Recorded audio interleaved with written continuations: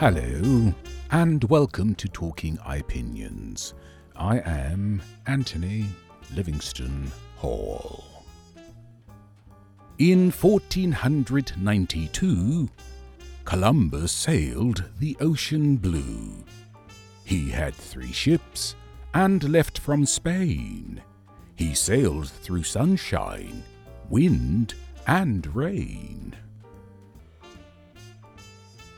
If, like me, you attended primary school in the 1960s or 70s, you probably had to learn to recite that poem in 1492 in its entirety. More to the point, teachers taught it back then with no compunction whatsoever about the cultural annihilation and plunder it memorializes. Yet, growing up where he landed, we recited it with national pride, which now seems imperiously indoctrinated, to the point of being cruel and inhumane.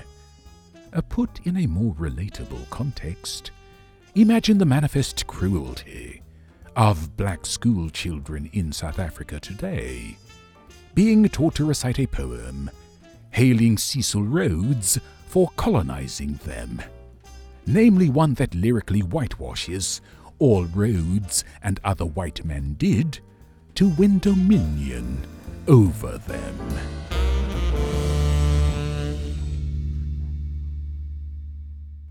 Of course, we now know what a terrible navigator this infamous seafarer was. After all, Christopher Columbus first set sail for India in the east, but ended up landing in the Bahamas, on what was then the far side of the planet, in the west. And yes, if yours is a Eurocentric view of history, the Vikings preceded him.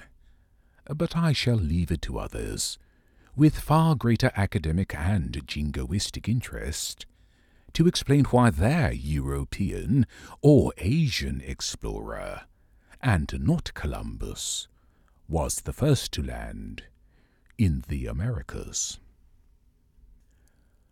Alas, we also know that, despite this historic blunder, prevailing European imperiousness misled him to name the natives he met, discovered there, Indians, and the rest, as we say, is his story.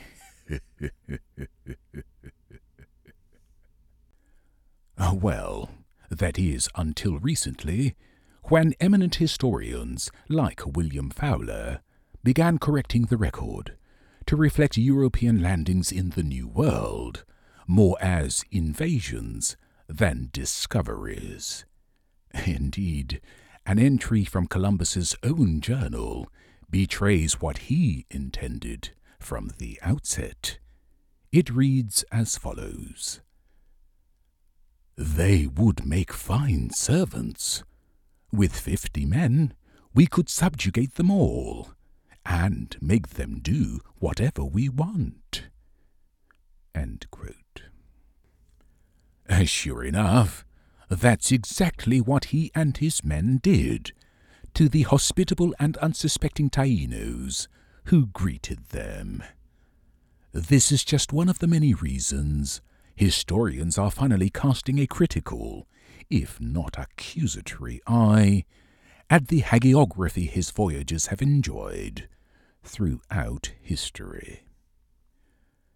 Here, for example, is how Howard Zinn frames this corrected version of history in A People's History of the United States, 1492 to the present. To emphasize the heroism of Columbus and his successors as navigators and discoverers, and to de-emphasize their genocide, is not a technical necessity, but an ideological choice. It serves, unwittingly, to justify what was done.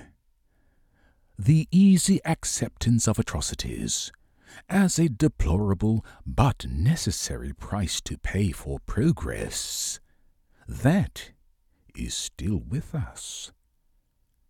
End quote. Of course, Americans have been celebrating Columbus Day for centuries. Never mind that Congress did not declare the second Monday in October a federal holiday in honor of this genocidal Italian until 1971. Countries throughout the Americas soon followed suit, but many in the Caribbean now designate this holiday National Heroes Day, reflecting the cognitive dissonance scholars like Zinn are informing. Still, it is perhaps far more interesting to note that even his namesake, Columbus, Ohio, is among cities in the United States that are disclaiming him too. This by passing resolutions to celebrate Indigenous Peoples Day instead of Columbus Day.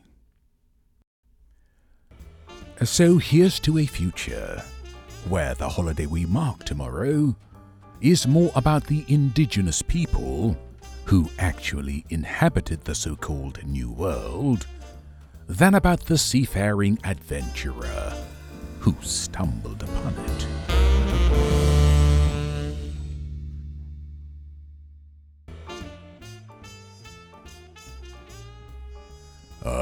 That's it. Please subscribe wherever you get your podcasts and follow me on Facebook and Instagram. If you'd like to contact me, I invite you to email anthonyhall279@gmail.com or use the contact feature on my blog at www.ipjn.com.